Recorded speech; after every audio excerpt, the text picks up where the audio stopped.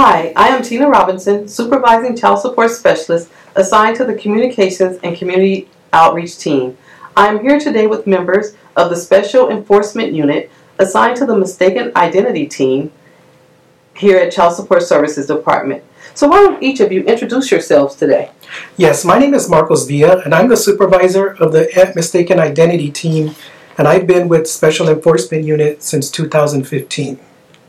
Hi, my name is Maritza Macias. I've been here at Child Support for 25 years, working for the Mistaken Identity Team for the past 10 and a half years.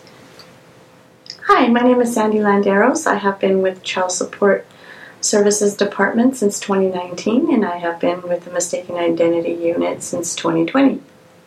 Okay, thank you. Today we're just going to have a casual conversation to get more information about the team, just to see what you guys are doing, to give the department more information on the Mistaken Identity Team. So my first question to you guys are, how are the cases referred to you? The cases are referred to us mostly through the call center. Some are in person when they come into one of the divisions, and then some in writing and some by filing an answer. Okay, that seems very challenging.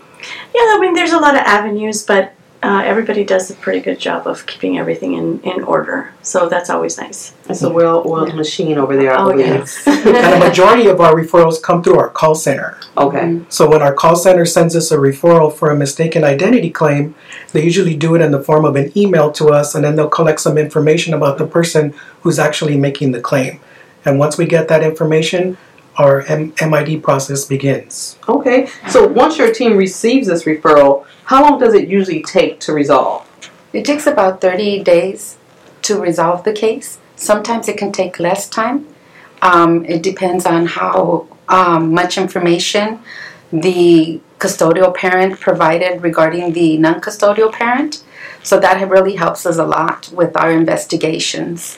Okay, so typically do you receive MID requests from PRSs or PPSs? Most of the time they are from PPS, which is the person paying support. Right. Rare cases is the person receiving support. That's probably like 1% of the cases that we receive claims through.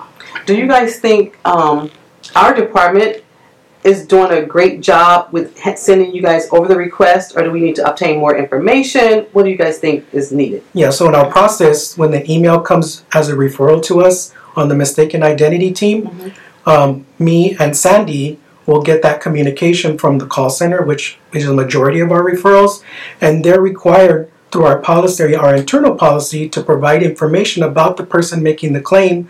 So they do a really good job of getting all the demographic information to us.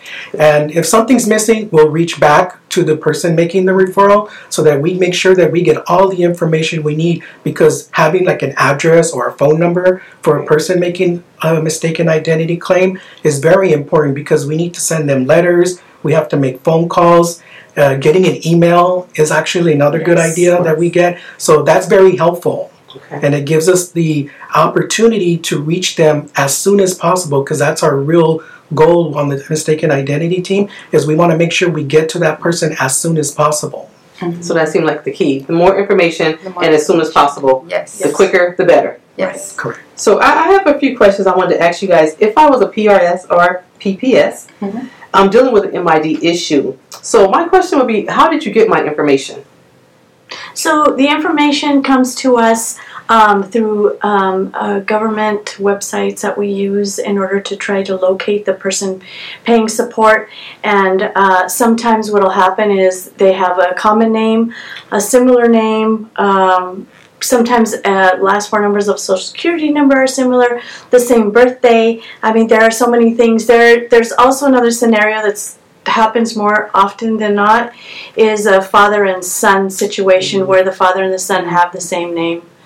And so then it gets put into our system, and then that's where the process starts with the mistaken identity, or the situation starts. So does the system recognize junior and senior, or sometimes it's just the name? Sometimes it's just the name. Doesn't matter. Because sometimes they don't have junior or the second or third behind their name. Is just the same exact name as the father, and that's where it gets a little complicated for us. It does. And sometimes even if they have like a different middle name, but they have the same first and last name, it'll still come through sometimes as being the person that we're looking for. Right. So how long would you guys keep this information? Well, the information that we collect on the mistaken identity claim and that we attach to the case, let's say once we resolve a mistaken identity claim and we validate the claim, that information gets marked up in our computer system as what we call mistaken identity. And that's very important because we want to make sure that the people coming behind us, any caseworker or perhaps another county that comes behind us, understands that that person their claim has been investigated and resolved and validated as a mistaken identity, so that that information does not get updated again. Right. And that information that we mark up as mistaken identity on the case doesn't transmit out their information and does not bring in their information. So that's very important part of the process on the mistaken identity investigation. I would think that would be very important, because I was thinking if I was a PRS or PPS, I would think like, why do you need my personal documentation? But we also, you know what, we also make sure that we write good notes. Okay. So that, because sometimes, if we don't go back and look at the image documents or what have you, we want to make sure that we document everything on our notes properly so that these people don't get caught up again. Right. Because we do have sometimes cases that get caught up again for whatever reason, and the notes will help us. Concise notes is really important. Very important. And circling back to why we would need their information. Yes. We need their information to authenticate who they are, and so that we can differentiate them from the person that we're actually looking for. So the more information that the claimant provides us, it's going to be helpful. It's going to make the process go faster. I mean, we're here to help them, but help us help you. Right. So we do need, if we're requesting your Social Security card, your ID and license, those are critical bits of information that we absolutely do need in order to make it go faster. I mean, if we don't have that, it's going to hold up the process for the claimant, which is what we don't want. We want to get through this as fast as possible so we can be over and done with and resolve the issue for them. Yeah, and Sandy does a really good job when she handles the intake part of our mistaken identity process at explaining to mistaken identity claimants why we need their information. And the nature of just MIDs is very contentious. Right. People are angry. People have questions. So Sandy does a really good job at explaining to the public what happened, how these kind of things happen, and why we need their information and why it's very important. We want to authenticate who that individual is who's making the mistaken identity claim, because it's very important once we mark that case up as a mistaken identity and their information, that information truly belongs to them. Right. I know, because I would gather that they would be hesitant on providing their social, their driver's license to our agency especially, to see it, but it's very important. So you guys stress that. That's very good, Sandy, that you stress that to them in the beginning, that we need this information so that we can exclude you as a potential parent. So what happens when the investigation is over and you deem it closed? When the investigation is over, there's two outcomes. Okay. Either they're cleared or not cleared. Okay. And sometimes they're not. Sometimes they're not cleared because they are the actual father or mother in the case, because we do have cases with mothers. But there's other times when we don't have enough information. We can't get a hold of the CP to provide us information that we need for the cases, or sometimes they just don't want to cooperate because they feel that it's not affecting them. So what if it's affecting someone else? Right. So at that time we'll send out a notice explaining to them that we weren't able to clear them. I do personally, since I do the investigation part, call them and explain to them when I deny the case whether the outcome was you are the father or we didn't have enough information, and I explain to them what steps to take next. Now, if they were cleared, that's when we send the good letter that goes out to them telling them that they were cleared, and I still again call them and let them know, you were cleared. I'm sorry that you had to go through this. I'm just glad that our department was able to assist you in clearing you as a mistaken identity, and they're happy. Right. So sometime, do we already have an enforcement order and it can be a mistaken identity? Yes. So then what happens with their money if they are cleared? How do they get their money back? So in situations where we do clear a mistaken identity claimant, we take all their information, we scrub the case. That's how we update the information in CSE, our computer system. Okay. And we have to begin to unwind some things that happen if it goes into enforcement. So if we do happen to obtain an order against an individual that we have validated their claim, now we have to go through the process to unwind the enforcement. For example, we probably might have to go into court and get the order set aside. Okay. If enforcement action was taken against them, let's say it was an intercept, money was taken from their federal tax return, refund money, income withholding orders. Those things can happen and do happen. But what we make sure we do, and we emphasize at the beginning of the mistaken identity claim, is if there's a report of enforcement, we make sure to put a hold on that money so that if there is some enforcement action taking place and the person that calls our call center says, you guys are taking money from my income, you guys took money from my tax refund, we place a hold so that no money goes out the door. So by the time the investigation is over and it's been validated, we have that money on hold. So then we go through a process by which we go through a process of refund requests. And we have to have approval from our financial team here in our department and with the state.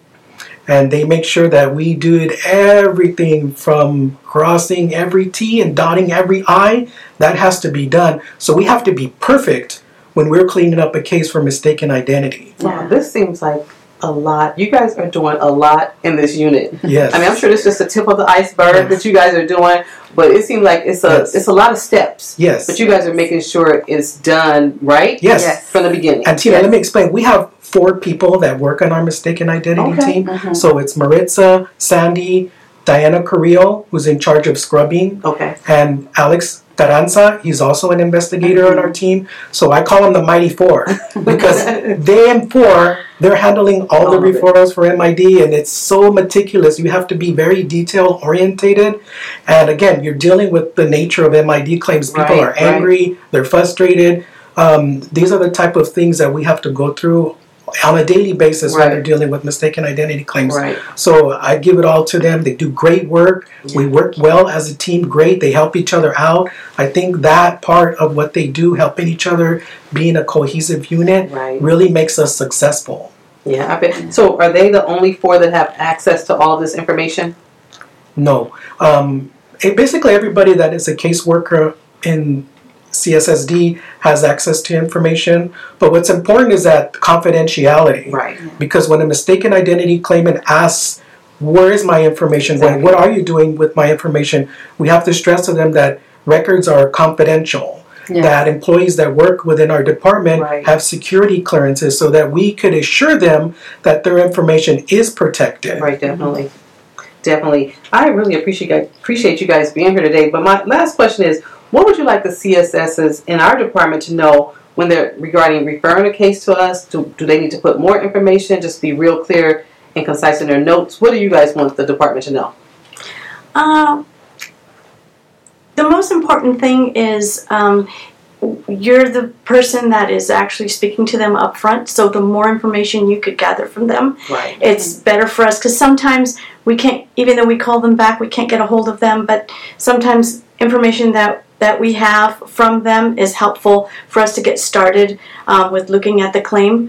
So it's very important. One of the most important things, like Marco said, is and Maritza said, is your notes. Is putting in the full information according to Chris, which is typing in the name, the address, the phone number, and an email is priceless for us. And now in this day and age, Chris doesn't mention it, but that's something that's very important. And if they come into the office in person, is to fill out that mistaken identity checklist, fully answer all the questions, and if they provide you copies of their documents, to please make the copies or the scanning in color, because the black and white sometimes is not helpful, because it really blocks out the person's picture, which is something that we really need. And sometimes we have to circle back to the claimant and have them either come back or have them send us a color copy because we can't see it, and if we can't see it, we can't use it for purposes of investigation. So those are simple things, but they're very meaningful. Really clear. Marcos, would you like to have any closing remarks? Yes, I just want to reiterate that how important it is up front to gather as much information from the claimant as possible, because in the end run, that's what helps us investigate the mistaken identity claim. And anytime we have people making mistaken identity claims, getting their cooperation and explaining to them up front how it's important for them to cooperate helps them in the long run. Yes, definitely. Definitely. Yeah. Well, like Sandy said and Marco said, the more information we can get from the person, the better, especially the correct name and a phone number.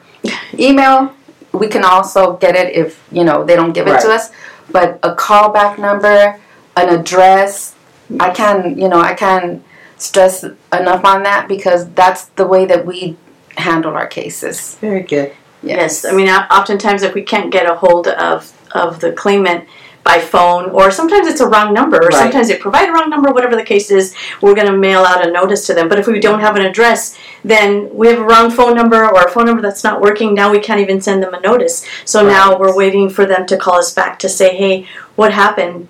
Why didn't you guys, I haven't heard back from you guys. And sometimes there's a little bit of a miscommunication where the claimant might think like, well, I already called and reported it and it's taken care of, and it's not. And then by us not reaching them by phone and not sending them a notice, they're thinking, okay, everything's done, I'm good to go, and they're not. Right. And then one more thing that I wanted to bring up about the claimants is it's important that the claimant provide us copies of the documents that we request. It's not only the ID and the Social Security card, but also documents of their paycheck stubs if they're being garnished, their tax intercept notices, a bank levy notice. Those things are absolutely necessary in order for us to file a claim so that they can start looking into getting a refund. And without that information, we cannot process a refund. Yes. So it's critical. Yeah, timeliness is also important, because sometimes we have claimants that make claims about something that happened a year ago. So that makes it very complicated and difficult when it comes to like refunding. When the money's gone, it's out the door. So timeliness is also plays a very important part. Well, I just want to say I appreciate Marcos, Maritza, and Sandy for stepping in this discussion about mistaken identity. We appreciate you. We have learned so much today about this Mighty Four, about this unit, about what we need to do to make going forward to make sure we have an email address, get clear information, write clear notes, take color pictures, get all this information. So again, thank you. Thank you for having us. You're welcome. Thank you for having us, Tina.